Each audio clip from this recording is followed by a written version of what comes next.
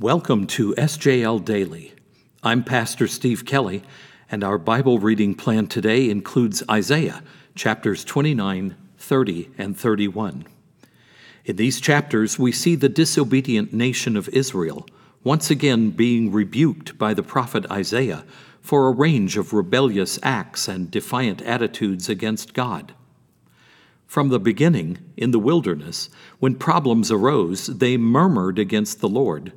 They did evil in his sight, and they refused to learn the lessons he asked them to learn.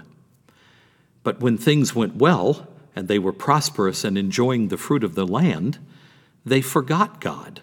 They ignored his word and started to trust in only their own strength and abilities. In that setting, listen now to Isaiah chapter 30, verses 19 through 22. For a people shall dwell in Zion, in Jerusalem. You shall weep no more. He will surely be gracious to you at the sound of your cry. As soon as he hears it, he answers you. And though the Lord give you bread of adversity and the water of affliction, yet your teacher will not hide himself any more, but your eyes shall see your teacher, and your ears shall hear a word behind you saying, This is the way, walk in it, when you turn to the right or when you turn to the left. Then you will defile your carved idols overlaid with silver and your gold-plated metal images. You will scatter them as unclean things. You will say to them, Be gone. This is the word of the Lord.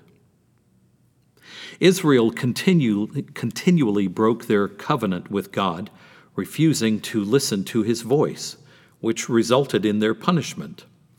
As the Lord's covenanted people, they forgot that while disobedience would result in punishment, obedience would bring them blessings. God used the bread of adversity and water of affliction to get their attention. God continued to remind them of their unbreakable relationship with him.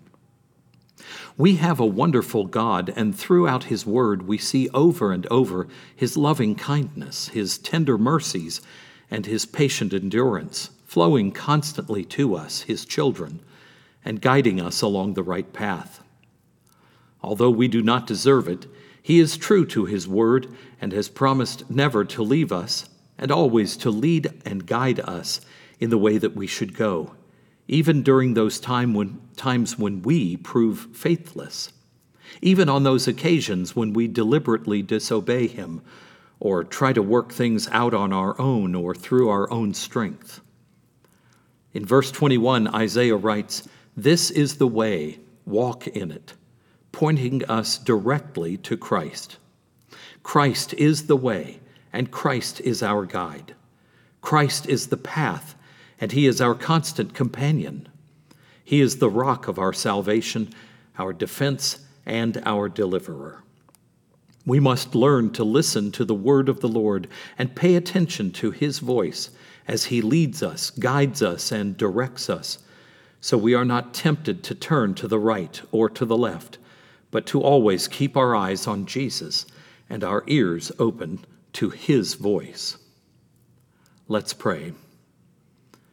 Almighty God and Father, help us to remember the importance of being obedient to your instructions and guidance.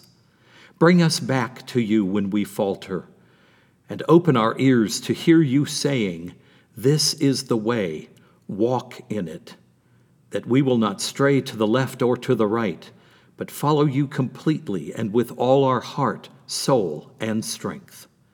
Through Jesus Christ we pray. Amen.